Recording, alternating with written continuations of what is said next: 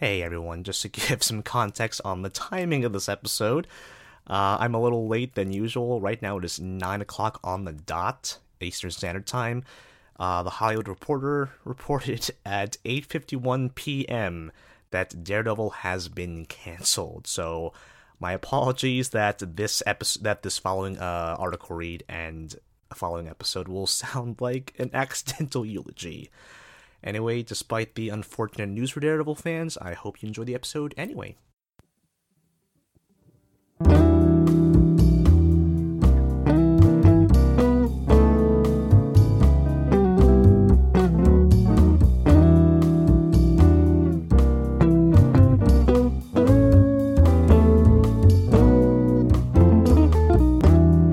Those living in the United States have gotten too accustomed to bad news. Every mass shooting, wildfire, and other various tragedies has become distilled to push notifications on phones and headlines on cable news. I felt a certain guilt for an increasing indifference as the bad news has increased in volume. But I felt this even more so when the news finally reached me personally. The Tree of Life shooting in Pittsburgh set something off in me, as I went to school mere miles away from there, and I visited Squirrel Hill for leisure and errands regularly. I felt sorrowful and uneasy knowing that such a nefarious act was committed in an area that I once considered to practically be my backyard. It had an eerie and troubling effect on a piece of media that I treasured, as only a couple weeks before this real-life tragedy, Netflix released Season 3 of Daredevil, which prominently featured a chilling scene of a fatal attack on a place of worship. What that television show did might not necessarily be bad taste, as it was released before the real-life analogous event occurred. It isn't exactly the same situation where the Las Vegas shooting prevented the apparently planned early release of The Punisher, or Paramount executives scurrying and attempting to release their Heathers television reboot in piecemeal, attempting to slip their tone-deaf program in between real-life tragedies. Still, the proximity and date alone puts a shroud over Daredevil in my eyes, and a rewatch is impossible for me without associating it with the act of hate and domestic terrorism that happened in a city I love. I eventually thought back to the words of Eric Olson, the showrunner of Daredevil's third season. I attended the Daredevil New York Comic-Con panel, where Olson presented his thesis statement for Season 3. It would be about combating fear and the narcissistic tyrants that weaponize it. The Tree of Life shooting is not the only recent news event that could be analogous to events in a show, and none of these were unfortunate coincidences. These were by the show's design. Daredevil Season 3 tapped into our real-life fears and anxieties, and like practically all superhero fiction, it presented a fantastical story where those fears were conquered. To anyone at that NYCC panel with their finger on the pulse, it was obvious just what or who Olson was referring to. Wilson Fisk, finally embracing the role and appearance of the Kingpin, is our narcissistic tyrant. At its bare bones, Fisk's plan to cultivate a culture of fear isn't far from how real-life tyrants do so. Despite the general public knowledge of his misdeeds, even garnering chants of lock him up outside his lavish New York penthouse, Kingpin is able to obtain the trust of the common citizens. Fisk's apparent ace in the hole is a fake Daredevil, with a skilled FBI agent that Fisk himself corrupted into donning the red-horned costume. With this terrorizing Daredevil imposter, Fisk creates a new public enemy for all to fear, projecting an image of power and safety that only he can provide. And the imposter in question, Agent Poindexter, is a troubled man with psychopathic tendencies and a desire to learn about empathy. Found in a vulnerable position, Dex is manipulated and deceived to enact Fisk's plan of wide-scale gaslighting. And as we find out later in the season, Fisk's corruption and manipulation of institutions such as the FBI has reached an absurd point. No character in Daredevil Season 3 can better personify this than Agent Ray Nadeem. In a period of time where many in the public are less trustful of law enforcement officials and the institutions that enable and protect them, it may be harder to swallow more idealistic portrayals of them in fiction. Not everyone is Special Agent Dale Cooper from Twin Peaks or the lovable bunch in Brooklyn Nine-Nine. But there is something captivating about Nadim's own troubles and anxiety that brought him down to a more grounded level. His anxiety was more economically based, as a result of covering his sister-in-law's healthcare coverage. Seeing a struggling suburban Indian American family just barely making it was instantly more tangible than the more lavish, romanticized views of such law enforcement officials on television. I don't believe that anyone in this season had it harder than Nadim. He is torn between his duty to provide for his family, his own moral, ethical code, his loyalty to his agency, his friendship with Dex, his desperation to fight through the bureaucracy denying him a larger paycheck, and so many other forces that are in play. By the end of his plight, Nadim leaves a mixed legacy. While he was complicit in many of Fisk's crimes, he was also key to bringing the whole operation down. In a season where FBI agents are shown to be corrupt in a cartoonish fashion through a boardroom scene, Nadim being the only one with an apparent conscience gives slight, not all cops vibes, while at the same time being truly reflective of the hidden fears and anxieties even within the upper middle class that can be exploited by bad actors. Let's rewind back to the point in which the paths of Matt Murdock, Dex, and Nadim all converged in a manner orchestrated by Fisk. There is something powerful and faithful about the first meeting of the two daredevils halfway through the season. Both characters have individually gone through radically different journeys of self-exploration, and the clash between the two was like a chemical explosion. While I reveled in the creativity of the choreography and the display of Dex's ability, when the New York Comic Con panel showed off the Bulletin fight sequence, something seeped into my head on my repeat viewing weeks later. I had a sinking feeling that the context of the scene, with Dex murdering New York Bulletin journalists and the fight scene taking place in their office space, was meant to be a reference to another recent tragedy. It seemed to me at the time that this unsettling sequence was meant to mirror the real-life June 2018 shooting at the Capitol Gazette building, home of Publications, The Capitol, and Maryland Gazette, where 5 employees were killed. It was sometime before writing this piece that I did my due diligence and found that production of Daredevil Season 3 ended earlier in June, a couple of weeks before the tragedy occurred. For the most part, similarities were mere coincidence. Still, anyone with their ear to the news in the United States knows fully well that this anti-journalist sentiment was alive and well before this attack. One of the more important pillars of our modern society is that of the journalist and the news publication, having the freedom to hold those in power accountable to the truth. Likewise, these Bulletin reporters, led by Karen Page, were working on a piece that would have shed light into Wilson Fisk's fragile situation. Fisk nailed 2 birds with 1 stone, dispatching of the opposition, while also creating his false public enemy. As with the aforementioned church attack in the show, the timing between the show's premiere date and real-life events yet again produced an unusual effect. Another pillar of our society, one based on worship and faith, was under attack by violent forces. While these fictional and real events have no direct relationship, this frightening sequence was certainly based on a real attitude of intolerance that has been pervasive for the longest time. The context and scenario are different from reality, but the imagery remains the same to recall such real-life fears and anxieties. Our main characters of Matt Murdock, Foggy Nelson, and Karen Page eventually get to a point where they must decide how to solve this impossible dilemma. The idealistic Foggy still firmly believed in the United States justice system, while a weary Matt believes that his vigilantism is the only solution. In real life, the justice system has been exploited, abused, corrupted, and has overall acted as a counter in favor of bad actors. I remained unsure of which method the show was advocating for. In the end, it seemed to favor a 1-2 punch combination. If anyone is looking towards fantasy for solutions to real-life problems, they will find themselves sorely mistaken. Our current problems with combating cynicism, authoritarianism, and other negative forces will not be solved by 2 macho guys mercilessly punching each other in the face. While nothing will convince me that all art and media isn't political, I will concede that entertainment such as Daredevil is meant to be escapism. I would argue, however, that the concept of escapism is grossly understood. Not all escapist fiction is meant to completely take you away from the clear and present societal and personal anxieties.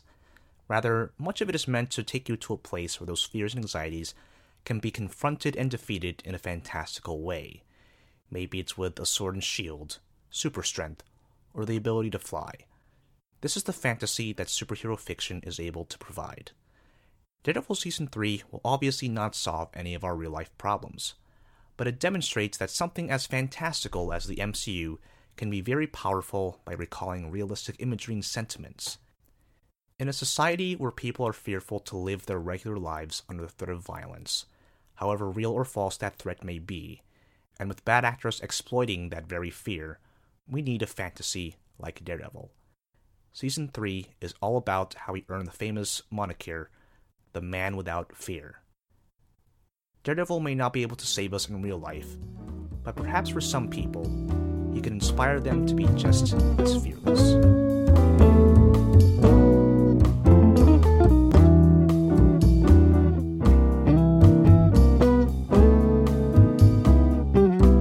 Hello everyone, this is Chris Compendio from AP Marvel. You're listening to episode 26, can you believe it? That is halfway to 52 now that I think about it.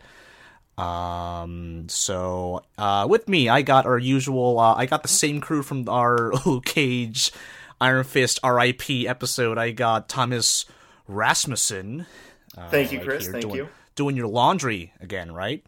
I am actually pretty much done with the laundry. The pre-show questions took a long time. That would have been a nice constant, so way to jinx us. Well, I mean, I can do, like, the socks if you're really concerned. Yeah, you better. No, I don't really care. Sabrina Clark, what's up? Hey, what's up, guys? Nothing much. We are talking about a Netflix show that still, as far as we know, exists, unlike last time. Hashtag renew Daredevil, I guess. I don't know. I don't know what the official... Right? Hashtag renew Jessica Jones? Yeah, we'll see. I mean, they still have a third season coming out soon, but we were talking about Daredevil today. You should have just heard an article read for, as of this recording, the article itself is not actually finished, so let's just assume that I did everything correctly and there is an article read before this episode. Daredevil Season 3 came out, I think, mid-October, so that was like, the 19th, I want to say, and it seems like everyone just kind of got through it pretty slowly. I myself finished it, like, the day after because I already had the first 6 episodes for screening. So it's a little late, but I think because Netflix releases everything at once, that's just the way people digest Netflix shows. So I'm wondering, y'all, Thomas, we'll start with you. What did you think about Daredevil Season 3? Well, I was a little slow to start Daredevil Season 3. I think I started it like 3 weeks in, and as soon as I finished like 2 episodes, I was completely hooked. It was absolutely fantastic. It was everything I wanted from a Daredevil season, which is very specific, but they nailed it. And I binged the show over the course of, I think, 3 days. It was good stuff. You may notice in between that I am, like, taking bites of my dinner as I ask these 2 questions. McDonald's ASMR. Oh, yeah. These are some glazed honey barbecue chicken tenders. Wow. Quite good, actually. Baby. Some unpaid product placement right there.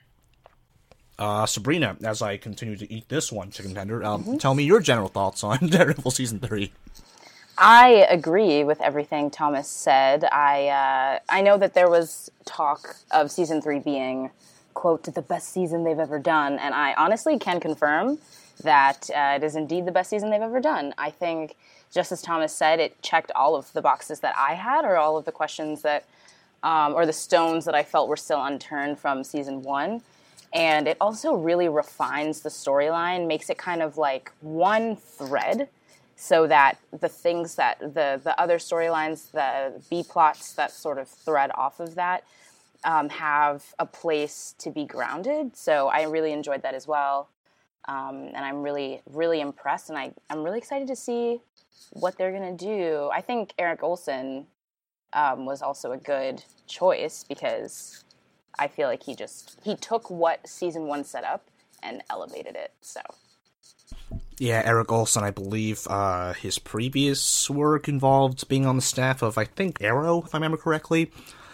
But yeah, he seemed to, just from, I went to New York Comic Con and I heard him speak about his ideas for the show, and he seemed like to have a really good grasp on the material and really focusing on the, the Man Without Fear title of Daredevil. Mm-hmm. Weirdly enough, it felt like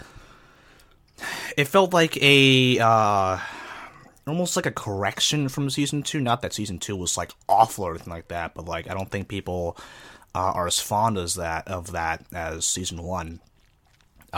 Season 2, to me, was, like, the one with a lot of ninjas. And it tried to kind of have season 1 had, like, had a mix of, like, a little bit of hand stuff, planting the seeds for that, but a lot of it was just this kind of, this progression of Matt Murdock as Daredevil, like, becoming Daredevil, first of all, but, like, getting to, it's almost like a video game where, like, Wilson Fisk is the final boss. And to see Fisk as the main bad guy again, and to see Matt Murdock in the black Daredevil suit again, it felt like this weird, I hesitate to use the word nostalgic because it was just a couple years ago, but like nostalgic throwback to season 1. Like, hey, this is the stuff you like, right? So we're getting back to that. No ninjas, just like pure crime stuff. Fisk is in the white suits because he's Kingpin. I felt like season 3 was very much a spiritual successor to season 1. I'm glad that there was stuff in between because it did feel like, for the characters, season 1 felt like ancient history that came back. So I'm glad it was not a literal, season 2, but it was a fantastic sequel to season 1. And they played with those concepts really, really well. I feel like they're always trying to top that hallway fight scene from season 1. Yeah. So perpetually. I think that they actually, I feel like in bringing that up, it's important to take a look at the things that they tried to redo or fix, and the things that they kind of just let sit because they realized that they didn't really need to be either augmented or like built on. But for one of those, I feel like action has been something through all 3 seasons that has been consistent, but there's something about season 3 that just gave us another taste. It was more, I feel like it was more raw and like more visceral because, as I was telling them before the episode started that I was rewatching that epic long fight scene in the prison in episode 4 because I feel like, for me, when you think about hallway scene, I feel like this is the kind of redo or the topping or the version that I also wanted to see. So it's nice to have not only the original, but like what I'm going to call the second attempt. And it was incredibly successful and really, really, really captivating. Yeah. And they kind of tried to do a thing in season 2 with, it was episode 2 when they're at the top of the building with Frank Castle. Yeah. And they're trying to, like, get out and, like, get through the, like, fight through just the stairway. Like, yeah, the Dogs of Hell, and Frank Castle was unconscious on an elevator. Is that the one where he had a gun taped to his hand? Yeah. He had a chain on him because he was chained up by Frank Castle, so he starts like, oh my god, whipping. I'm so sorry, the fire alarm went off in my building. That's awful. Well, I mean, that'll give me a break to eat some chicken. So yeah, I'm gonna put the computer down and deal with it. It's been going off falsely like all the time, so I'm not gonna evacuate. This is exciting. Very sorry. Okay, be back. Mm-hmm. What were we talking about? We're talking about the fight scenes. Action? Yeah, action. Okay, Season 2 had their hallway fight scene when he was going down the staircase, and he was using a chain as like a whip, and kind of whipping the lights above him, which I thought was kind of a cool effect. Oh yeah. And he was like whipping people, and like it would like tie around their neck, and he would pull them down, and they would fall down the stairs. And I'm like, oh, that guy is probably not dead, but is probably like horribly injured. Yeah. I just saw a satirical post from Hard Drive that was like Gotham General asks Batman if he can just start killing people. Yeah, but in that one you can kind of you can see the cuts. Yeah. You can see the camera cuts, whereas like the season 3 prison scene, like that was all one continuous cut. Yeah. I counted when I was watching this scene before, I counted the number of cuts before, like in the little exam room compared to in that whole one shot. And it's, 5, 10, 15, 20, 27 cuts in that like little 2-minute spat there that's happening in the exam room. And then literally one shot, you like when Matt gets off the phone, he puts the phone down, he makes that face that's like, God damn it, we have to do this. And that's it. And it was just fantastic. Yeah. So captivating. Yeah. However, I'm in the minority here because I felt that while it was a technically impressive scene, I felt that the emotional stakes were not as high as the OG hallway fight scene, let's call it, because I agree. Fair. I also felt that way. This is the literal truth, because I mean, like, that's not what they were dealing with at the time. So let's like kind of refresh what happened in season 1. It was kind of this backstory heavy episode. It was episode 2 of season 1, and it went a lot about like his childhood and his relationship with his father, and how how his father's pride kind of ultimately led to his demise, and the hallway fight scene came at the very end of the episode. It was this kind of a build up to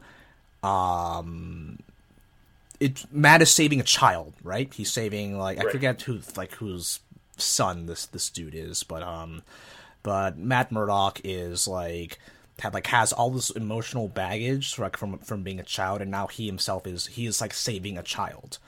In this very simple kind of 3D old boy kind of way, because it's behind the back instead of from the side, but literally the hallway looks the same. I think even the same hallway wall pattern was in the season 3 prison. That's a little detail, but yeah, season 3, the prison fight scene, it just seems like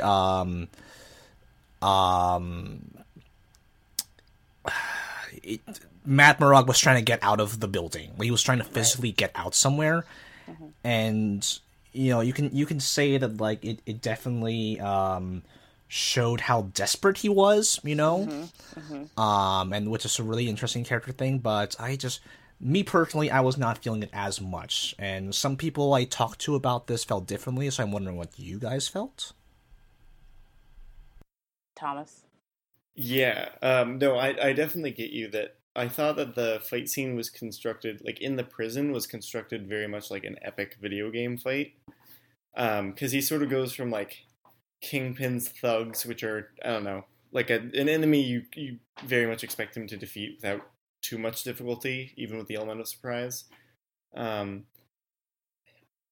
then he moves to, prison guards that are, geared up in their riot gear, and it's, the elite enemies and, all of this, and that is cool. The construction of the scheme is cool. But in the original hallway fight, you could very easily see an episode of TV where the child died, or he failed to save the kid. As viewers, we sort of know the main character of the season is not going to die in the 4th episode of the season. So it's will Matt make it out? Will Matt survive? Yeah. Yes, he's going to do those things. So it was cool to watch, but it was not engaging because I didn't feel that strongly. By contrast, the attack on the newspaper office, where Matt runs in to fight other Daredevil, that scene did have this emotional weight to it because it was partially, it could have been to like try and save this witness that would have put Fisk in prison, but what it sort of ended up being was he didn't know whether he was trying to save him or avenge him. He just knew, something bad would happen if he let this guy get out. And so you have this really incredible fight between him and Bullseye, where both of their sort of unique abilities are very, very well played on display, with this strong emotional stake of like, you really feel like these are two incredibly talented combatants, like put at odds to each other in very strong ways. So that scene I felt gripped me much stronger than the prison fight scene. And in general, I thought this season did a lot better of Daredevil versus like talented single opponents rather than like gangs of people, which was very welcome change. I mean, if you look at like season 1, him fighting Kingpin, I mean, you didn't really think for very much time that he would like struggle to defeat Kingpin in single combat. Kingpin's thing was influence and money and whatever, not. I mean, he was strong, but nobody thought like, oh no, will the best fighter New York has ever seen fail against a large man? But they did a much better job this time, and I think that they rectified that in the finale as well, because he wasn't just fighting Kingpin, he was fighting Bullseye at the same time to prevent him from killing Kingpin. So, I mean, it was this beautiful illustration of Matt like fighting his enemy, but also fighting his inner demon. Yeah. I feel like sort of circling back to that prison scene, the reason why maybe it didn't have that emotional aspect was kind of because we were seeing Matt at a very desperate point. Like, he is, in the episode, very desperately trying to find some piece of information that could help him prove that Fisk is dirty. And in doing so, he keeps coming up with these roadblocks. Like, every episode leading up to episode 4, he is running into roadblocks and people telling him, you need to give it up, you need to let it go, just heal, move on. And that whole exchange in the prison was him constantly having to get knocked down by somebody else, and everybody, like all these different people, like stages, I guess, stages of bosses coming in and trying to knock him down. So for me, I feel like I also didn't really feel the emotional aspects. I feel like we didn't need to. In some ways, I found myself a little bit frustrated with Matt, where it was like, all right, dude, why can't you just see that it's time for you to move on? And because he didn't want to accept this, we as an audience were forced to go along with that ride. We were forced to watch Matt make these decisions that pissed off his family, which is, I guess, it is a constant across the entire series, but making decisions that make his friends and family quite upset or put him in very precarious positions, just all in the name of justice. And I feel like a really cool effect, so I mentioned when Matt puts the phone down, just before Fisk hangs up on him. And in that moment, it's sort of like, why can't you see that that Fisk has the upper hand and it's time for you to give up or you will get killed? And then that scene towards the end where he's in the end of the season where he's fighting Bullseye and Kingpin is sort of like a more emotional, but a more poetic end to that. So I feel like that was definitely, I would agree that it is much more emotional, the end there. Yeah, still definitely impressive. Just the way everything was blocked, and I'm pretty sure there was some stunt double in there. Probably Chris Brewster as a stunt double, but like you can see like when there are some parts you can't see his face, and sometimes he might like hide behind that like he might fall down behind that chair in in that examination room, and then Charlie Cox is the one crawling out, like, all bloody. And it was like, I see what you're doing here. But yeah, a lot of it seemed to be actually Charlie Cox. And, by the time it gets larger scale when they're progressing through the prison, like he and his buddy who was helping him out on the right here, And you know, you enter into a room and then suddenly there are just like more dudes and you know, people throwing each other around and you know, one guard getting shanked to death by a prisoner. They try to go through one entrance and then like there's an explosion, so they're like, no, we can't go through there. They try to go through another entrance and then you see all the way in the background there's like so many dudes there that they just can't, and just seeing like the escalation until they go, and then so they make it outside and you just kind of see like this I guess this attempt at a spectacle. Like there is like there are like sirens going off and you see stuntmen fighting each other on the prison grounds, and I recently rewatched the Raid 2 and there was a massive prison riot scene and I was like, okay, I know Daredevil can't be the Raid 2, but like, come on, just get a couple more extras, like dirty it up a little bit, you know, like, but I was like, okay, this is still pretty cool, like Matt Murdock can barely walk and there's like tear gas and like smoke everywhere and it's like, okay, yeah, this works, like for a TV budget, this is fine. Yeah. So definitely maybe not emotionally like, you know, we might not be as invested, but still impressive technically for sure. You guys were talking about the newspaper fight scene. Yeah. And I watched that scene in a crowd at New York Comic Con. That was one of the scenes they showed. So, like the gasps when he caught Bullseye, like his weapon before it hit Foggy, was really satisfying to hear. And the thing that makes it such a prominent scene is that it is the first time they meet each other. So you kind of, the show has been like separately following their own journeys, and to see them like collide is like this really intense thing, I feel. Yeah.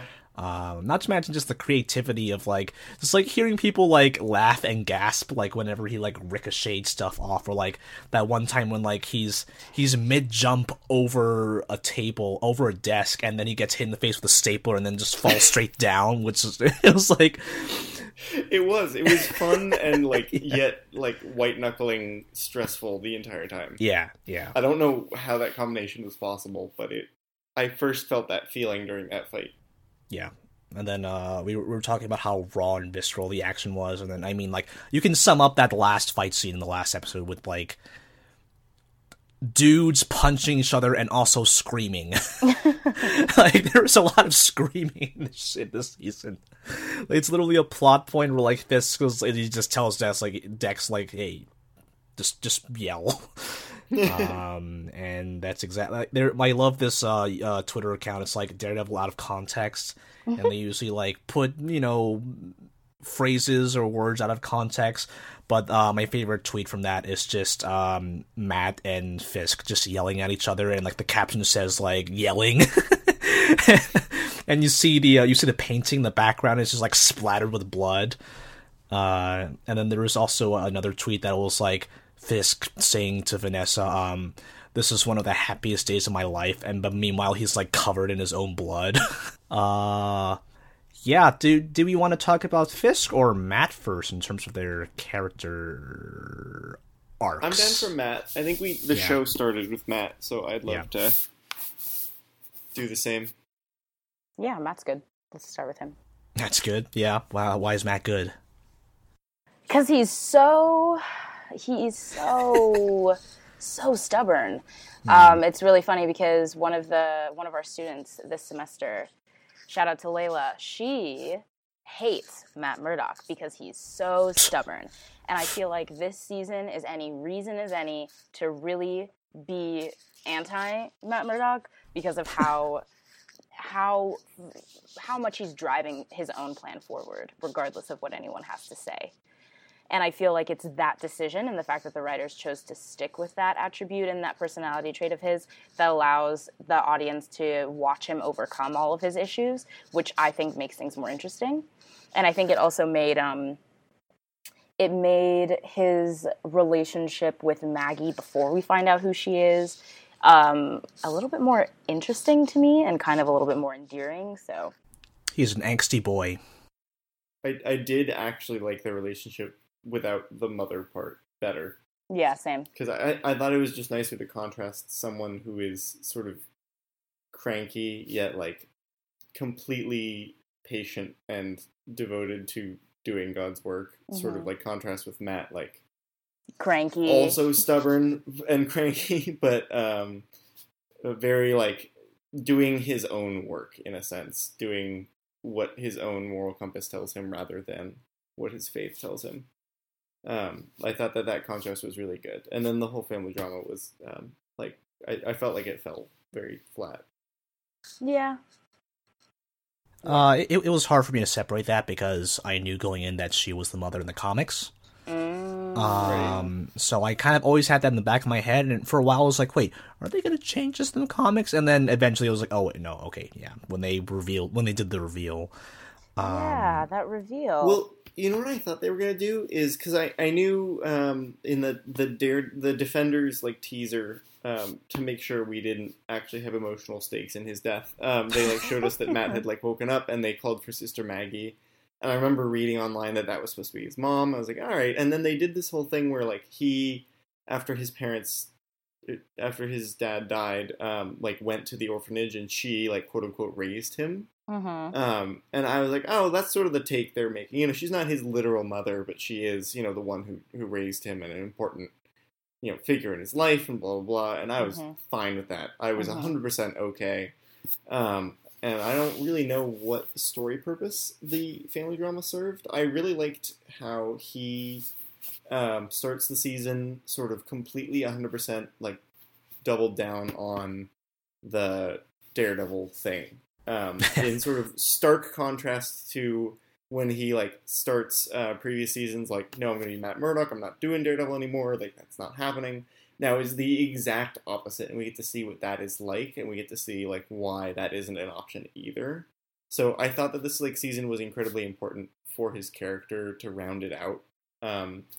But at the same time, I do have to agree that he sort of he came at it from like an I need to like be suffering and in pain and alone the entire time, which wasn't necessary. I mean, like, as dumb as it sounds, like, the Daredevil persona could have friends too, like, could make jokes too if he wanted to. So I felt like he went a little too deep, even for him. But I think it was important to kind of in an Iron Man 3 trilogy, it's sort of like, by contrast to how he normally is, you got to see like why he can't just be Daredevil all the time. The idea of Daredevil cracking jokes, I'm just thinking of like Joel Schumacher's Daredevil, where he's just making like blind puns and like, I bet you didn't see that coming. And, thank God Joel Schumacher has no say in superheroes these days, but I kind of get the angst and the strife because listen, this dude's gone through a lot. So I kind of get like the whole change of attitude because like he feels like that no matter what, he always has to be Daredevil. Like no matter how much he tries to just be Matt Murdock, like it'll always call back to him because it is like his like God-given destiny to do this, and he is just getting physically and like emotionally beaten up with losing people and losing Elektra, and I'm trying to think of other tragedies that have happened to him, but like he's tired, and I get it, and that's why I appreciated Sister Maggie as like kind of a balance for him, because if you're gonna have an edgelord protagonist, if you're gonna have like an angsty, edgy dude who's just like, you know, always down on himself, it's really it's oddly subversive. It seems so obvious, but like not enough shows with that kind of protagonist does this, to have another character who, whenever like he says something edgy, the other person just says, "Shut up." Like, stop. Like, stop doing this. Like, this is, like, you were, like, not making sense, and, you know, like, granted, it wasn't too unbearable for Matt Murdock. Like, I liked the Job was a pussy little story there. Because at the same time, I was watching Titans for a review, and let me tell you, there are no Sister Maggies in that show, so everyone else is just off on their own, just being, I'm so That's what I expected, but I'm very sad now. Yeah. But yeah, I thought the Sister Maggie family drama, I felt that was in there because they wanted to show that she is not perfect.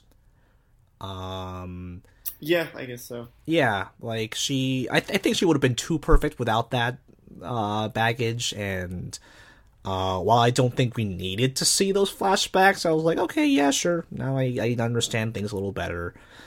And I really liked Sister Maggie in this, just for that whole, like... You know what I liked about her as a supporting character? Yeah. She had a lot of things to say about Matt's lifestyle and, like, advice for him, but she never held her, like, help as, like, hostage to that. Mm-hmm. I feel like that's such a trope for supporting characters to be like, I can't help you if you won't, you know, communicate, stop doing what you're doing, like, list of demands. And she's just like, look, I'm going to help regardless. Yeah. But if I might say something while I clean off your wounds, it's, you know. Yeah. And, like, that's just a great, like, she was awesome. Yeah. In that regard. I agree. The least annoying character, I think, a Netflix show has ever had as a supporting character. I think the best supporting character for Matt Murdock, period. She just, like, serves him all of what he's giving right back, and it's great. And it's a little bit of closure for her. Like, she has her arc as well, which I guess we could try and define. But it has something to do with her sort of still having questions about, like, what if she'd done things differently in the past, and sort of getting to serve her role. And I think she sort of comes off as being like, oh, like, it's good that I was here to be able to help set things in motion, kind of thing. Mm-hmm. But I don't know, that was my read. What do you guys think? I pretty much agree with. I didn't even think of it in that way, and that's a really good way to, like, just how she just unequivocally, and, you know, without condition, just supports him, and that's kind of where you. That's, I guess, that those are like the hints of the motherly aspects of her. I like her a lot. She's a great character. Yeah, agreed. Wilson Fisk. Yeah. As played by Vincent D'Onofrio. He was kind of sidelined in season 2, save for a few memorable scenes. But he is full Kingpin in this one. Okay, just the moment where, like, Nadeem walks into the room full of corrupt FBI agents. Yeah. You know, like, we don't even say his name in here. We call him by his code name. And you knew what was coming. Yeah. Everyone watching knew what was coming. Yeah. But when she said, like, Kingpin, I was still, like, I jumped out of my chair. I put my fist in the air. I was like, fuck, yes! Let's go! This is what this is all about. I had that reaction when he put the white suit on, actually. Okay, that's fair. It was like a very delicate moment where he's like, yeah, buddy, I'm Kingpin. And we're like, yeah you are. Yeah. He... My blood is still... He's so good. He's so talented. Painting that he's so obsessed about. Like, I get it. I remember the season 1 episode where they explained that, but, like... that closure was kind of weird. Yeah. So wait, Dex murdered an old lady for that, right? Yeah. Yeah. Okay. For sure. Yeah. To prove his loyalty. Now, question. Do you think he wore the Daredevil costume while murdering the old lady, or... I think that's likely. Do you think that was just him? Did he keep those personas separate? No, I think that he could have probably done that in the Daredevil costume. Yeah. Yeah. Kit, let's talk about color symbolism. Yeah. So white symbolizes here. What does white symbolize? Students. Purity, angelicness. Purity. So why was it really everything is, in right? Kingpin's penthouse white? Why was his suit white? Why was the frickin' painting white? Because he's like trying to be God. Mm-hmm. That was the whole, and then the devil comes for him. And then punches him, and then it turns the painting red. Well, and then the part that I actually loved about this season was that, like, the way he turned Dex back on Kingpin was, I think it was so much better than him defeating him on his own, because it's really like the devil that Kingpin created, right? He shaped this crazy, chaotic weapon and sort of bit off more than he could chew. He couldn't resist having that power. And the way that he manipulated Dex was what ended up being his demise, which I think is that, like, again, poetic justice, right? Where you thought, if I just kill off Julie and I replace her as Dex's what was it, North Star, his sort of Right, like right. guiding light, then maybe he won't fall off the wagon. But then the fact that they didn't dispose of her body really threw me. Like, why did you just leave her in a freezer with everyone else? Yeah, what was up with that freezer? That was a really bad way of doing stuff. Oh my she's God, not they just literally any fridged old, her. regular body. You know what I'm saying? Like, she's Yeah. Julie, and if Dex finds her, he could be relapsed. So I feel like that was just what's it called? It was just like not it. It didn't Professional or... It didn't. Yeah, it was unprofessional. It didn't finish the job. Fire him. Get a new hitman. God. True professionals. True professionals know how to dispose of bodies. Yeah. Oh God, they literally fridged her. Like, dear Lord. But that Yeah. was weird. Wait, can I take a really quick detour onto Julie? Absolutely. Literally what was happening there, okay? It was so creepy, very strange. And I know there's like, this argument of, oh, well, sometimes there are people who can't really express themselves in a way that allows them to approach people. But you were stalking this girl for a really long time. Instead of like on the first time being like, oh, I know she goes to this coffee shop, you could have run into her that one time being like, oh my God, Julie, do you remember me? But just to keep tabs on her forever and to basically do your own personal vetting of whether or not she could be your North Star, like, come on, Dex. Whew. Yeah, definitely a lot of like displayed a lot of let's say psychopathic tendencies. Unless Right. someone wants to for correct sure, me, but for sure.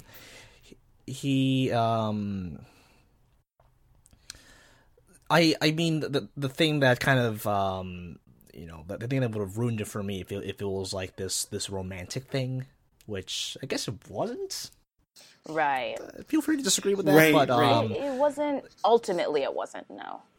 yeah, but I mean, like it was like he was looking for like a replacement for his therapist. Right. And even though like Julie is not a trained professional, he is, maybe not attracted to her per se, but attracted to Her purity.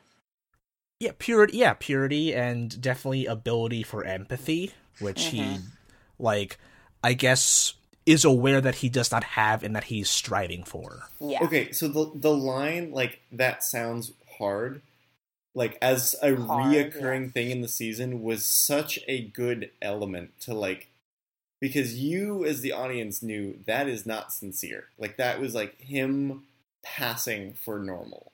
And it comes up so often where it works. There are so many cases in the season where people take that line and just like assume it to be genuine, and you just like, it feels creepy every time. And right up until like him in Nadim's backyard, right? He's like, that sounds hard, and you just like, oh, that character was so well done. That character was really well created. And it was the kind of thing where I thought they did a really good job of showing, like, sort of how monsters are actually born today. Like, the supernatural aim is obviously fictional, but the, like, psychopath, like, who's sort of on the edge of violence but has been coping with it, just like having some event that makes him snap. I was like, all right, this is like the most realistic villain of a Netflix show, in my opinion.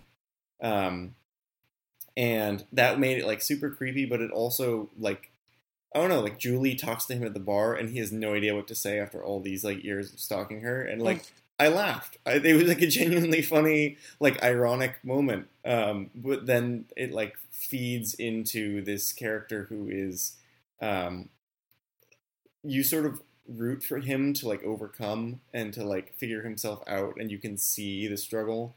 And then Fisk's person knocks on his door, and he goes with him, and he's just lost. And it's just such a tragic moment that really leads to like one of like the worst like brutal monsters that is in this very brutal show. So I thought that everything about Dex was really well done. I think his introduction as well with the baseball was so eerie, and it kind of just stuck with me the whole time I was watching. I was waiting for that ricochet effect of him, like, which is I think also what made the attack on the bulletin so powerful, was that you knew that he's really good at ricocheting things off of walls, and we were waiting for this epic culmination between the two daredevils, and seeing both of them basically, well, I feel like I was going to say see both of them like max out in power, but it was more like Dex was like, nah, I do this shit for breakfast.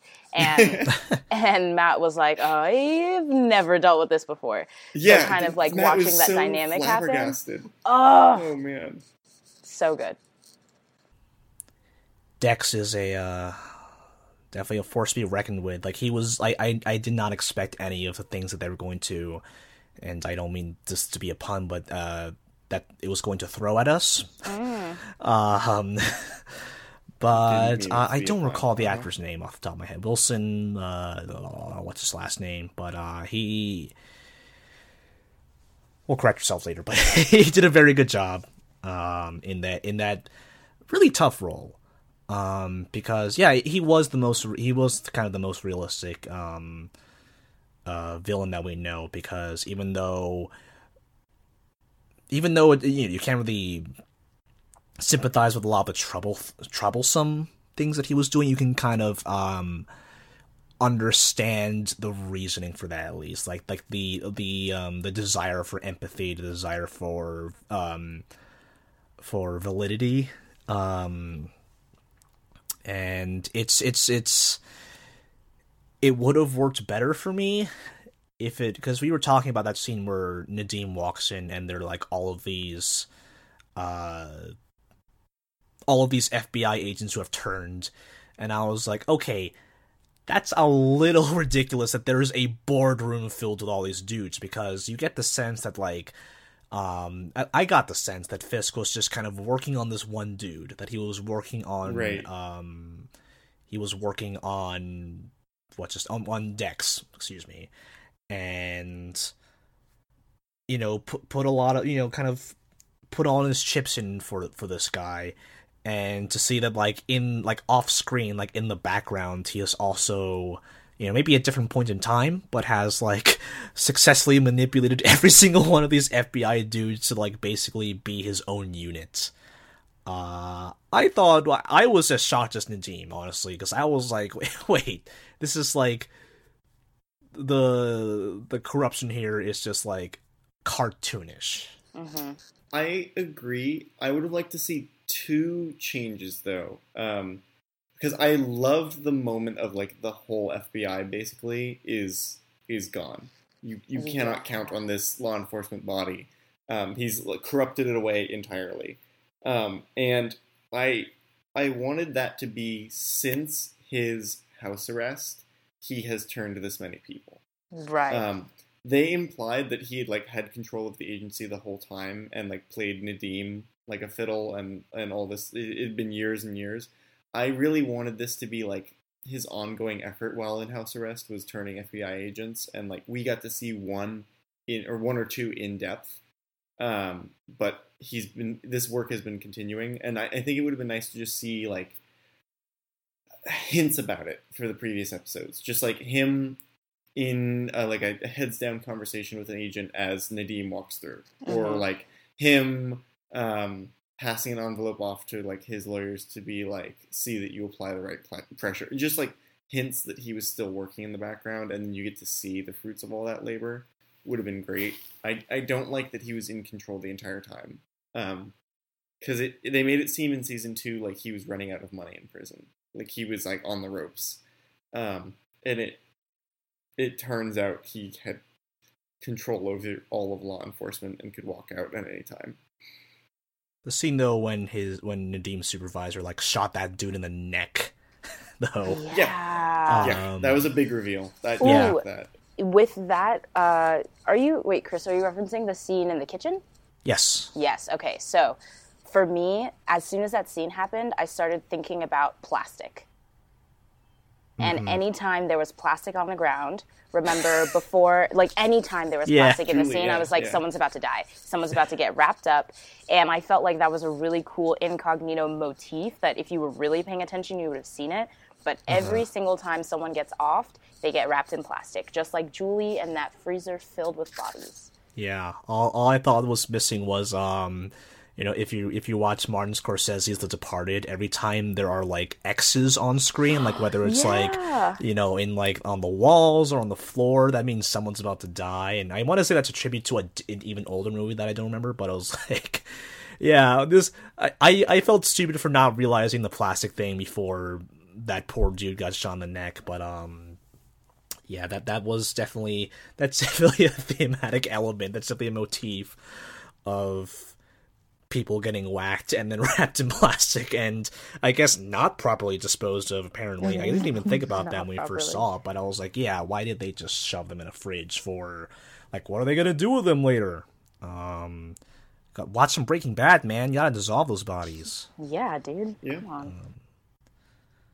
on. Thomas, were you gonna say something?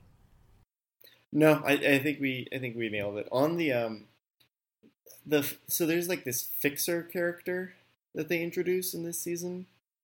And he's like very like loosely based on like the Wolf from Pulp Fiction, and he's the guy who makes problems disappear and that kind of stuff. Sure. I liked his sort of setup where Karen came to him with questions, and he like, it seemed like she'd ambushed him, but she sat down and he knew everything about her, including like where her family lived. And I was like, okay, like what a great addition to the Kingpin arsenal of villains. What a fantastic and formidable foe. And I mean, he really did not hold up. I don't even remember who you're talking about. Was it one of the lawyers, or it was not one of the lawyers? So this is I literally don't remember Felix who you're talking or about. Something.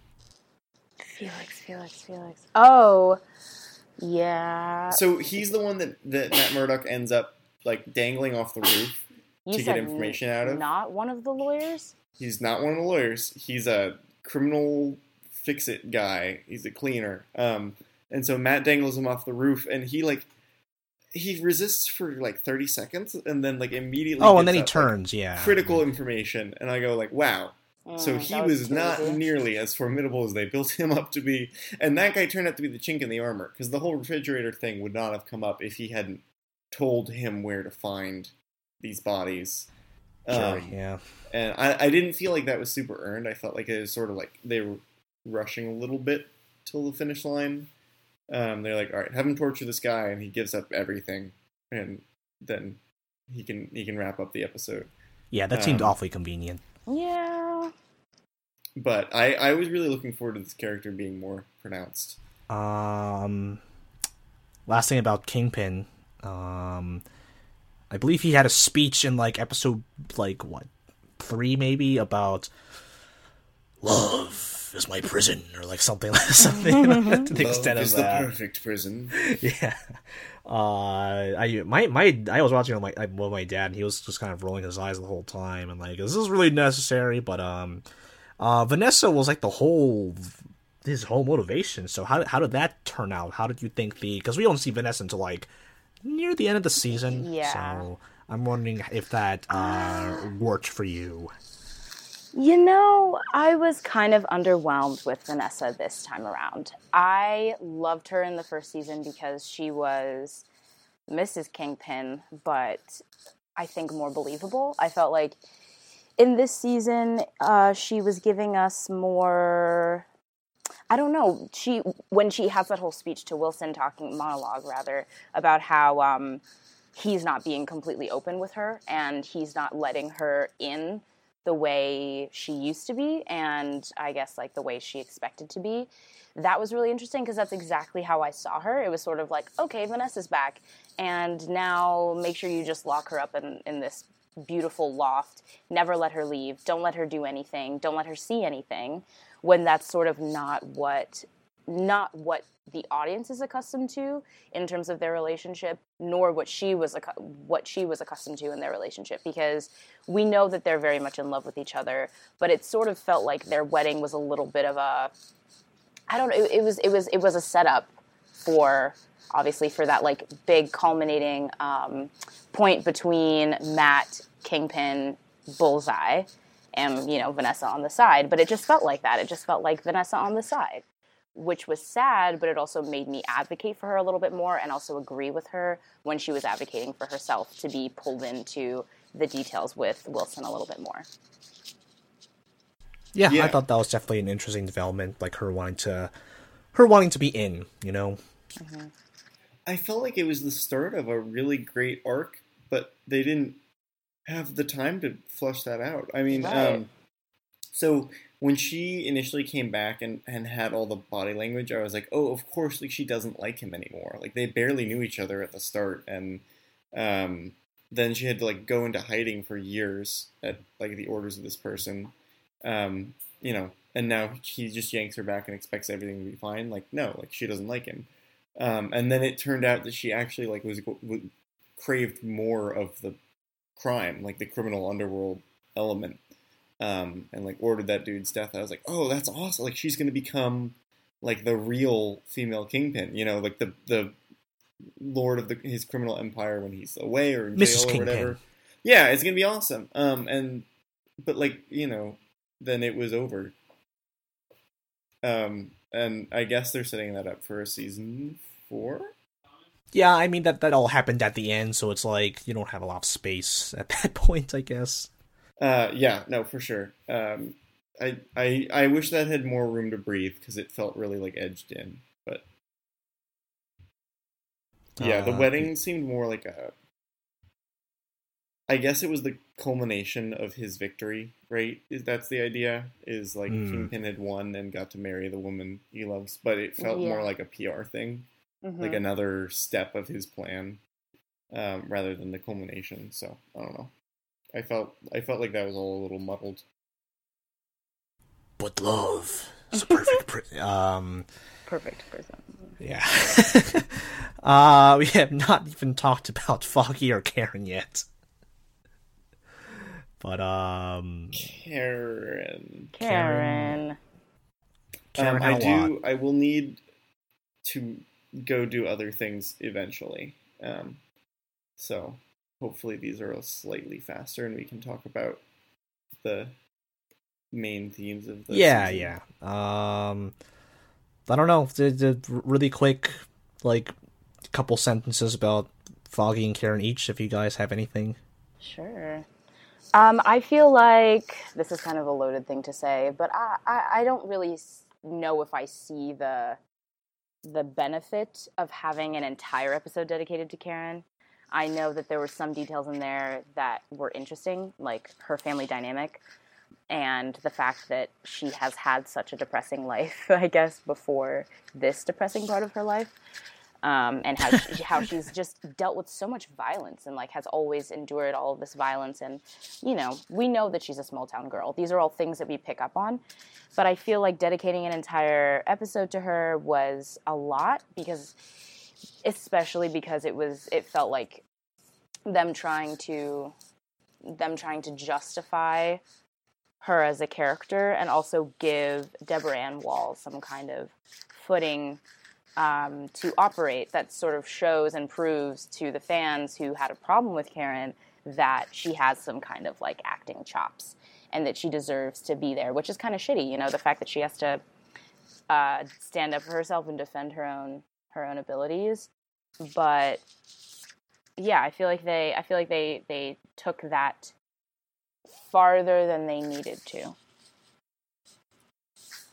I agree. Yeah. I mean, I don't think you need a whole episode just to like reiterate things that we probably know about. I mean, or like were implied, I guess. Like, because we had that scene where like her dad will not let her stay with him during like after the attack on the Bolton, like that. There are loads of things that are possible. Like you can take a few different stabs on like why that is and like why that dynamic is the way it is. But good acting showcase for Deborah Ann Wall. If she ever needs more for her highlight reel, I guess. But like, yeah, she did a good job that episode, and also they had a character named Rhiannon, named after Rhiannon from Marvel News Desk. Shout out to Rhiannon. And Shelby for having a character named after her in that freaking like Fisk's like surveillance room. That woman's name was Shelby, so that's fun. There you go. That's cute. Yeah, fun fact. Yeah, I sort of echo the same sentiments. I didn't love the backstory episode, although I am still foggy on, no pun intended, on how they wanted like Karen to play into Matt's arc. It seemed like at the end of the day, she just is a friend, and that is the end of where that story thread goes. But they sort of set her up to be like a foil to Matt. I thought they had a lot of screen time, much more than Foggy and Matt. Almost as much as Matt and Sister Maggie, and I don't know where that went, other than she was a friend when he was being shitty. I don't know. She did get a lot more backstory and stuff, though, so cool. Yeah, I mean, I in no way think that Karen is a bad character, and I'm not one of those cynical dudes who's like quote unquote annoyed by her and her presence. And I always think of like that one Stranger Things episode in season 2 where it's just Eleven and her goth buddies, and people keep complaining about that whole tangent. And I haven't really read the room. I don't know what people's reactions on that Karen episode is. I thought it was fine. I just kind of wanted to get back to like the real stuff. But Foggy, on the other hand, was go ahead. Was her? I didn't watch The Punisher. It's the only Netflix or only Marvel show that I have not seen. And I know Karen was in that. I assume that like something about her brother was in that episode. That felt like something that had already been introduced, that they were just not. I don't remember, actually. I don't, yeah. And I saw that, so I don't even remember anything about the brother, but Okay. It felt like they were just being like, like, I was accused of killing my brother, like from The Punisher, that thread. And I was like, I don't recall, you might be right, but I'll have to check that out, because I don't remember, but Foggy Bear. I love Marcy. Marcy's very good. Was the least irritating moral. She felt like a background character in. Yeah, precisely. Yeah, Marcy felt more like a background character in the first few seasons, but like she's like a very supportive, significant other this time around, and I really appreciated that. And she actually does propel the story forward, because had she not been like, hey, you should run for office, Foggy wouldn't have run for office. Yeah. And if her papers hadn't been out, Foggy wouldn't have found that one detail that would have helped them bring down Fisk. Yeah. Good on them for making her a real character this time. They're also very cute. I really like their dynamic. Yeah, no, they're a good couple, and Foggy seems to be doing all right for himself. Like he's, I liked his epiphany at the end. He was like, I just kind of want to help regular people now again, and this, he gets a lot of scenes to himself where he talks a lot, and again, some cynical people are kind of annoyed by Foggy, but like I've always kind of liked Foggy. he kind of grounds things, compared to like all of the angsty nonsense of Matt Murdock, and it was nice seeing his family life, seeing the contrast.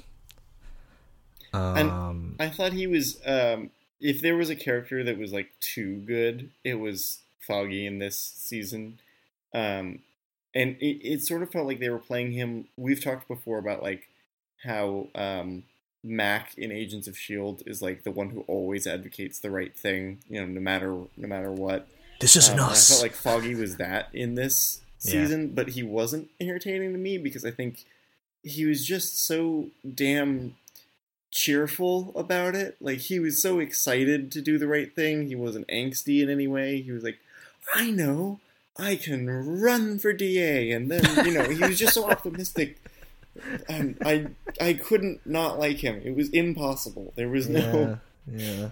I was defenseless against his charm. Yeah, no, I thought he really worked. I just wish that other people had the same appreciation that we did, but screw him. Foggy is good. I will say that in his debate between him and Matt sort of have this thing throughout the season that's like, does the system work or does it not work? As far as I can tell, Matt was correct that the system does not work. Yeah. Because I think we know from real life that the system doesn't work. It really takes a man in a mask beating people up through the hallways and punching him in the face repeatedly, like, to finally bring Fisk down. Like, nothing that they did with the legal system worked. So the only criticism I have of Foggy is he was wrong, and that everything is broken and you can't rely on the law. But besides that, he was great. I mean, we all have our, I'm sure amongst the three of us, we have our own qualms with our real-life justice system, but I do not think anyone is as overpowered in real life as Wilson Fisk was. Mm-hmm. I think so. I don't know. You wouldn't know, though, right? Oh, that's right. Oh, man. That's all I'm going to say on that subject. That's too big of a can of worms to... Yeah, no. Let's talk about George Soros and, sell some brain supplements. Anyway. I feel like, do you know Blake Tower is like a main character in that he is in the main credits? Yeah, really? I didn't understand why. Because he was in season 2, and it's like, I guess he's still on the payroll in season 3, so they had to justify him being on the titles by just like, just do this DA race thing. Though? Or they were hoping that people were paying enough attention in season 2 to remember him. So I don't remember anything Blake Tower did in season 2. I remember he was the assistant DA, and I remember the DA who was a lady who got shot up, and that's it. That's all I remember. And he showed up in one episode of Luke Cage when, like, things were happening in the club, and he was with the cops figuring out what was happening, but he didn't. He doesn't really seem to have much of a character. Yeah, I would agree. I would also say that I didn't feel like he was much of a character in this season either. Yeah. Because things were just kind of happening to him. He wasn't really taking action. You had he really existed to help characterize Foggy, I think, and serve as another roadblock for Mac. Which I think was helpful. But other than that, I feel like he wasn't particularly helpful or important in driving the plot in any other ways. So not to say that I feel like we could have done without him, but more like, he didn't do too much. So I feel neither here nor there about him. Yeah, I mean, like the system that he represents, like, that is one of the major pillars, like one of the major estates, that's called, of this whole system, and I guess, there's not a lot of time to handle that when there's so much going on. I like the actor's name is Steven Ryder, which is a cool name, and I guess he's still getting those paychecks, so good for him, So let's transition into kind of the more, since we're talking about the justice system and whatnot, let's talk a little bit more about the politics. And I feel like Nadeem, the character of Nadeem, like, just really inherently captures the whole idea that I think Eric Olson had of using fear as a weapon, because what was it that Olsen said that this season is about combating fear and the narcissistic tyrants who weaponize it. And who's a narcissistic tyrant today who uses fear? Like, it's fairly obvious. Wah, wah. Yeah. So, there are always, like, problems with how law enforcement is depicted in media, like sometimes it's just like maybe a little too idealistic, maybe it's too there are only a few bad eggs, and it doesn't really not too much fiction delves into like systemic corruption or just like otherwise troublesome aspects. But I thought it was really refreshing to just see this federal agent who is struggling financially, and it's just like he's everyone's a bit desperate in this show, but like his was like entirely based on this very relatable issue. Like he had basically like he lost a lot keeping his sister-in-law alive due to like healthcare costs, and he just keeps getting deeper and deeper into this terrible situation because of just like how desperate he is, like just because of like his status and like all of the bureaucracy involved and whatnot. And it just felt increasingly bad for this person. And even when you feel like he's going to get his time to when you feel like he's going to come up for air out of all of it, in that one scene in the kitchen where I at least felt like he was finally going to get his day, and he was finally going to get the chance to come clean and take care of his family and be done, and then bang, literally thrown into a whole other drama. Right. I was rooting for Nadeem so hard, and I think he was probably one of my favorite newer characters, and I want to say like one of my favorite newer characters from like all the Marvel TV shows, because he was introduced in a really normal way, as if we'd kind of already been chilling with him for a little bit. His backstory wasn't too complicated. We were immersed into his family life pretty immediately right off the bat, so that wasn't too much to grapple with or like try to understand. And then, so I feel like I was quickly rooting for him, and I was very, very early on understanding where he stood and kind of like seeing where I personally wanted him to go. And then to get so into his character and his family life emotionally, and to just have him torn and ripped around, like, oh man, God, Nadeem is great, and I think his name is Jay, the actor. He did great too. Oh, geez, is that his name? Let me look that up again. Yeah, Ray Nadeem's the character, but Jay Ali, I think, is the. Yes, I think that sounds right. Yeah, he was fantastic. I was watching the AOL build for this season, and it's really, really good. The host did a good job of like trying to dig up certain themes, and like he has Eric Olson talk a lot about his intentions for the season. So I feel like for me, in preparing for in anticipation for the season to come out on Netflix, I watched that, and that helped me get properly pumped. Yep. As an aside. Yeah. Forward that to me at some point. But anyway. Yeah, I mean, you have a struggling upper middle class Indian American family, like that is not exactly a demographic you see in these Netflix shows a lot. No. So I thought that was a bit refreshing, I think, to see. Yeah. And yeah. I think what I liked about Ray Nadeem is that for the whole first few episodes, he did exactly what Fisk wanted of him, but he thought he was doing a good job the whole time. Like, he was in trouble, but he wasn't corrupt until very late. He was following the rules and, like, trying to get ahead the right way. He was just desperate. And even so, he was the only one who showed, like, an iota of guilt. Okay, well, so we can talk about how the whole weaponization aspect of Fisk turning Daredevil into public enemy number one. Yeah. And the one of the many, and we had a John Oliver episode last week to kind of remind us about like the tactics of authoritarianism, and one of them is just basically creating enemies. Right.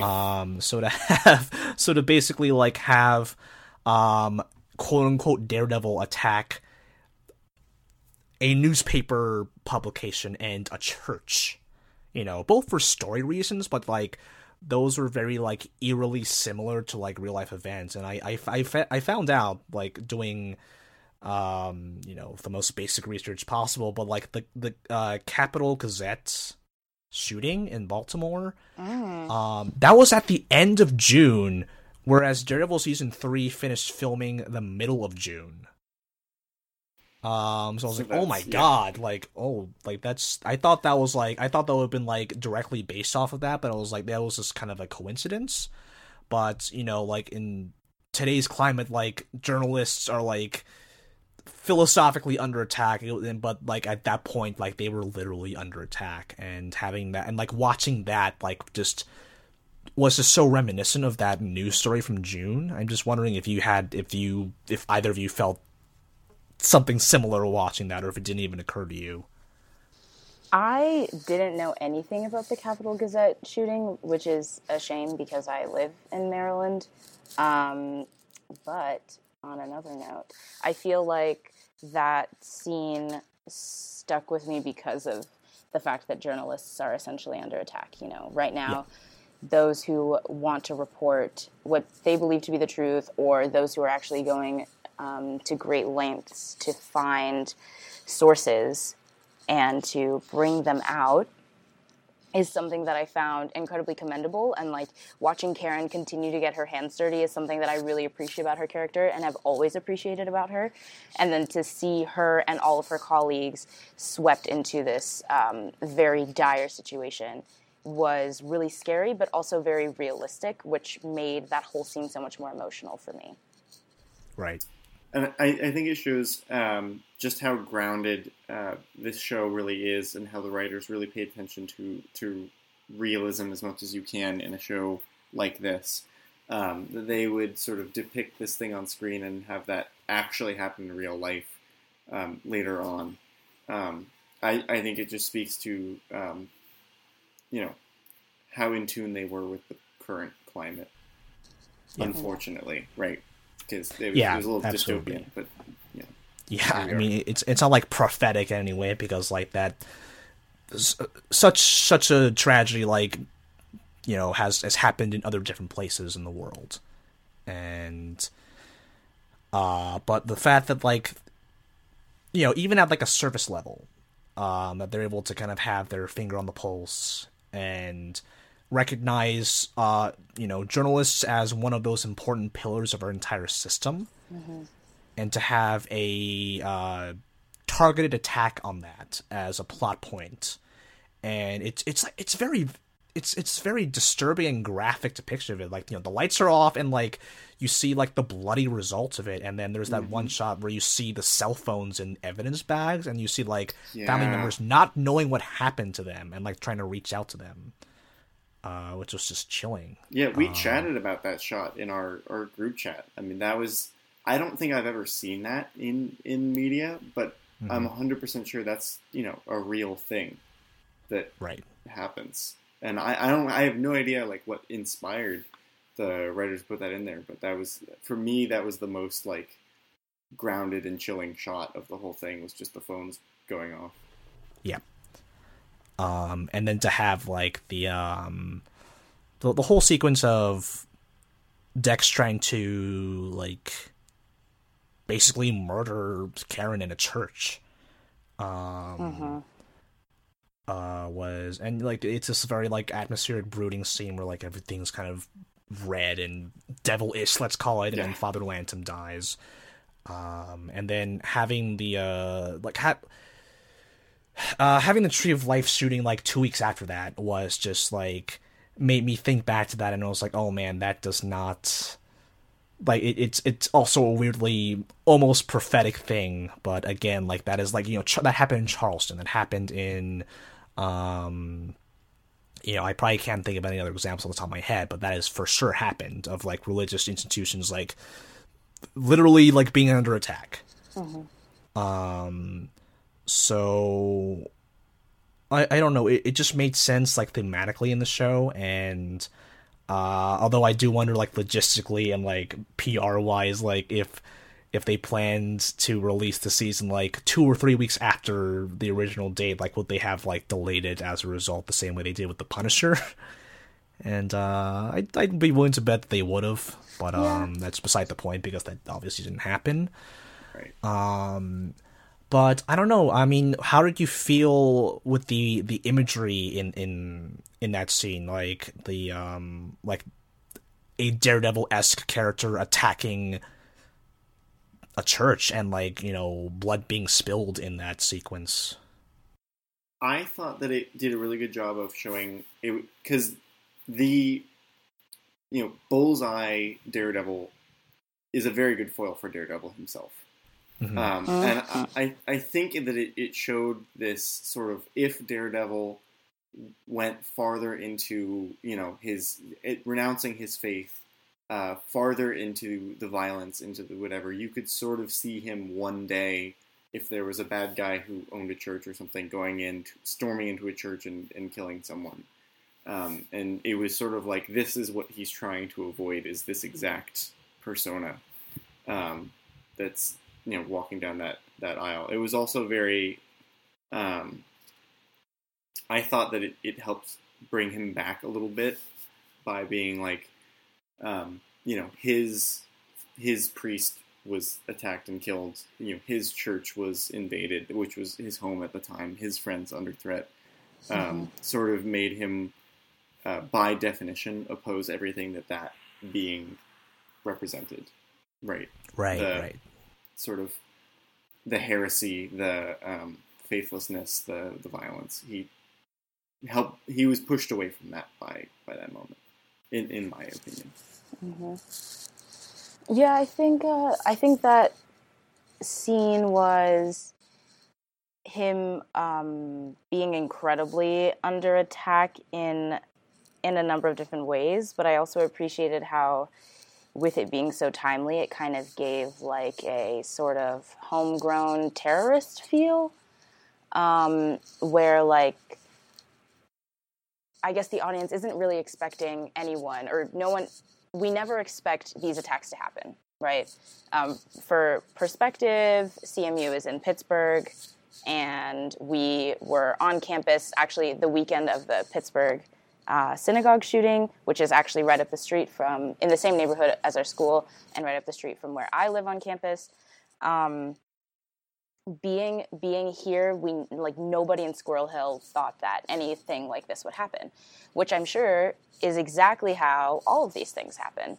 And the fact that it was depicted in a show, and especially like targeting Catholicism, which is the root of a lot of social conflict in the world, like the history of the world, gave like a really interesting modern perspective.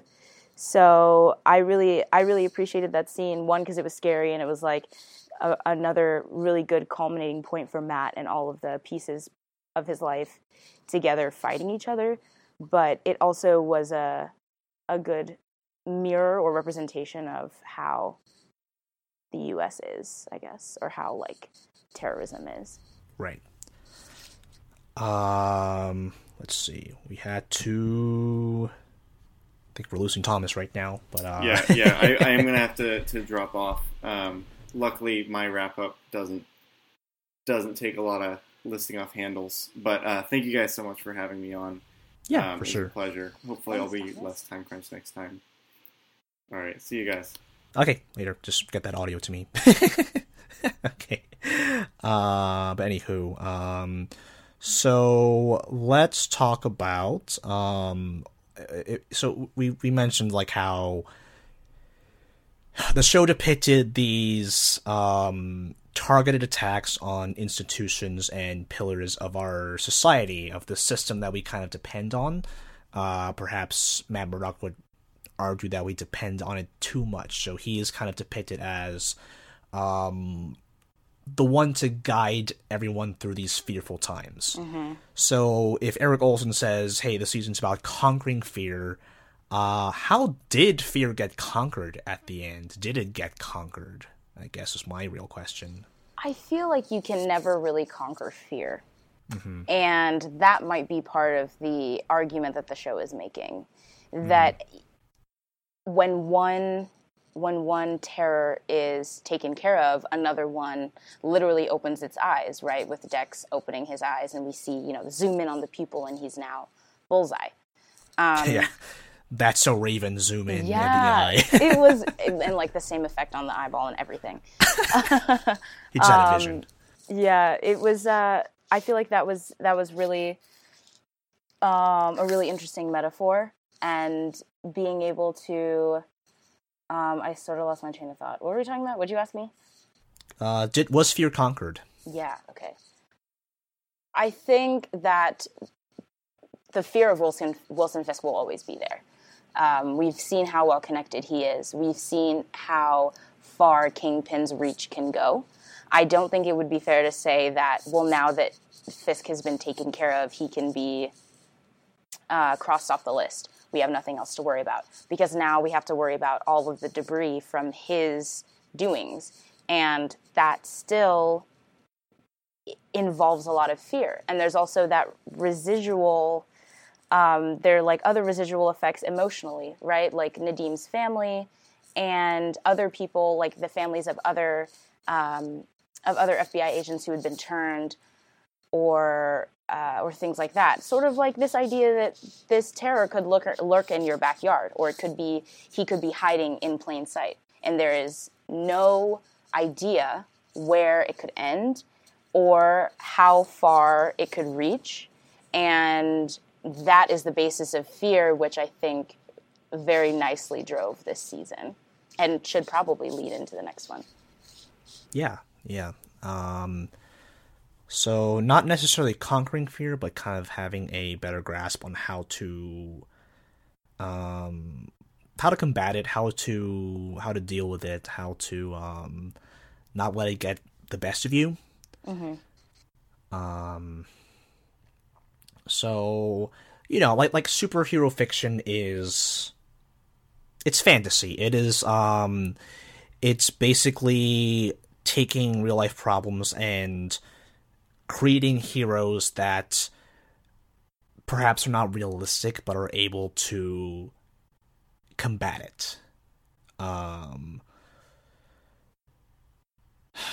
Yeah, it's tough to look to superhero fiction for answers on how to confront real life problems, because the whole basis of fantasy is that like it's it's not exactly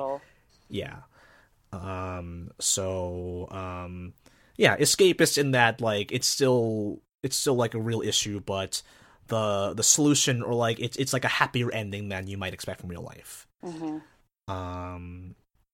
So things are not as perfect as they are in the show. They're not as absurd as they are on the show. Like I bet Donald Trump wishes he were Wilson Fisk. Like he probably thinks he is Wilson Fisk. Probably like the ability to sign command orders. Command people, and they are just complicit. They just do what they are told. Yes. That authoritarian vibe. You throw your name behind somebody and they're instantly in the running, in the race. Yeah. Sure, yeah. People were yelling "lock him up" outside of I guess we'll call it Fisk Tower, maybe. It is like Fisk Tower.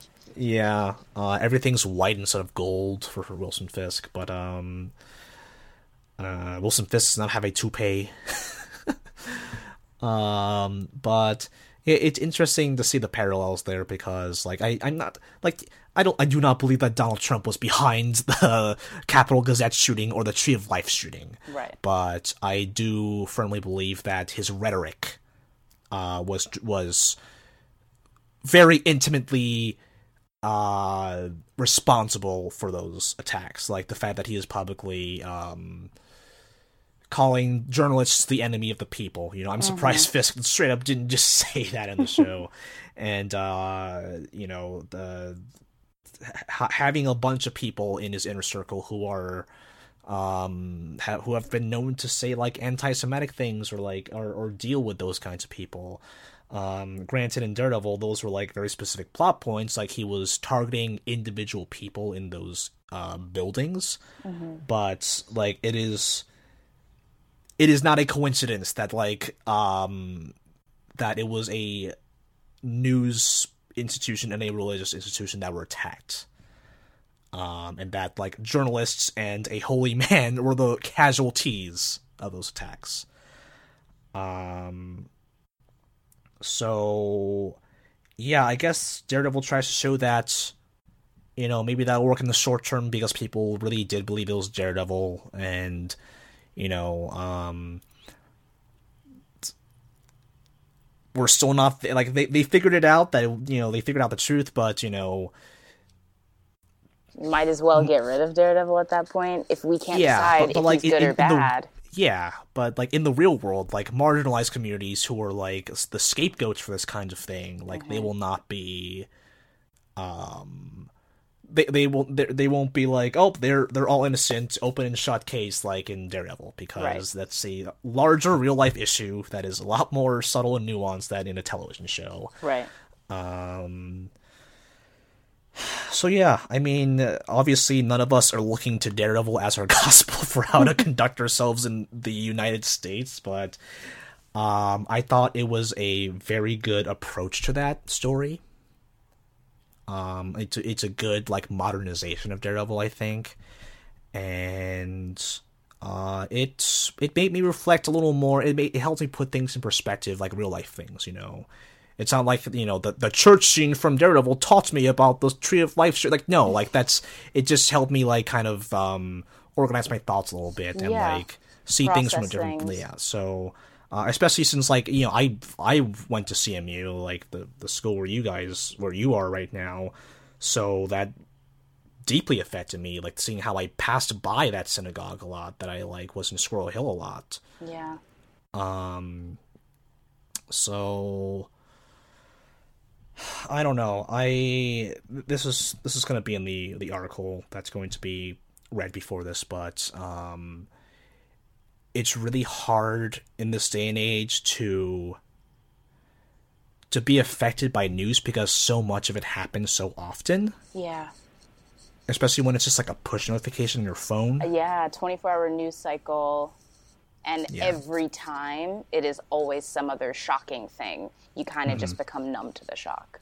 Yeah, it just becomes like, oh, it's another one of those. Exactly. So, I don't really know where I'm going with this, but I think, I hope that this, you know, maybe it's not fear that we are combating in real life. Maybe it's just that numbness. Maybe it's that indifference because of how frequent these things are. Yeah. So, you know, maybe the last thing I'll say here is that maybe it's a good call to kind of wake up and engage. You know, like voting can only do so much. Like I am very happy that a lot of people did vote this year. Yeah.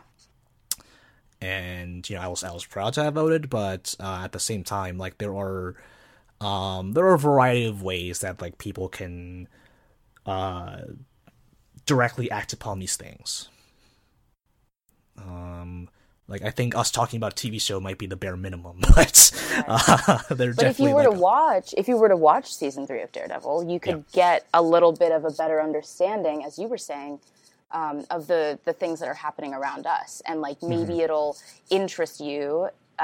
Maybe some audience member would watch this season and say, like, oh, I wonder how much of this was real. And then they would be led to the Capital Gazette. And then that would lead them to something else, you know, so on and so forth. Yeah. Which I feel like is what is really important about, like, storytelling and trying to model the realm, the world after the real world, is that it has to have some kind of similar situations so that the characters, protagonists, and also the audience members can maneuver through it together.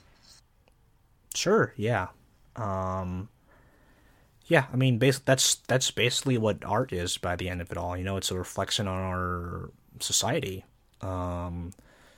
So, good on you, Daredevil Season 3, for, you know, again, using the phrase a lot, but keeping your finger on the pulse and being entertaining. Yeah, no, it was a good season of television. Absolutely. I can't imagine they're gonna cancel it, but even if they did, like it was a very like the way things ended with them writing the name on the napkin. You know, it was it feels like a fresh start. It was a nice, yeah. Mm-hmm. I could see the show ending that way, even though I don't want it to end that way. Mm-hmm. Especially when we have That's So Dexter. That's So Bullseye. Yeah. Oh, dear Lord. Oh, man.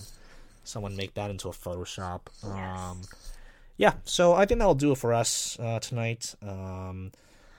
Apologies for some of the haphazardness of this episode because Thomas had a fire alarm go off, and then that delay caused him to run out of time, and he had to leave us. So, fun stuff all around. I mean, Sabrina, you left us last time. I did. Yeah. It's only fair that Thomas did this time. Yeah. So, yeah. I guess that kind of makes sense. But, yeah, Sabrina, where can people find you on Twitter? On Twitter, you can find me at SABSCLARKE. That's at Sabs Clark. Mm-hmm. And on Instagram, you can find me at Sabrina.m4v, just like the video file. Hell yeah. You can find me at Compenderizer. You can follow Marvel News Desk at Marvel News Desk. You can donate to our Patreon. Steve Molitor is responsible for the jingle. Charles Villanueva is responsible for the logo and also our beautiful YouTube thumbnails. I have no clue what the next episode's gonna be. We are very behind on stuff, so it'll be a surprise, I guess. We'll see. I may be on the show notes. I will have figured something out by then, so check the show notes. But as I'm recording this, I have no clue what episode 27 will be about, so tune in next week to see whatever we come up with. See you later. Bye, everybody.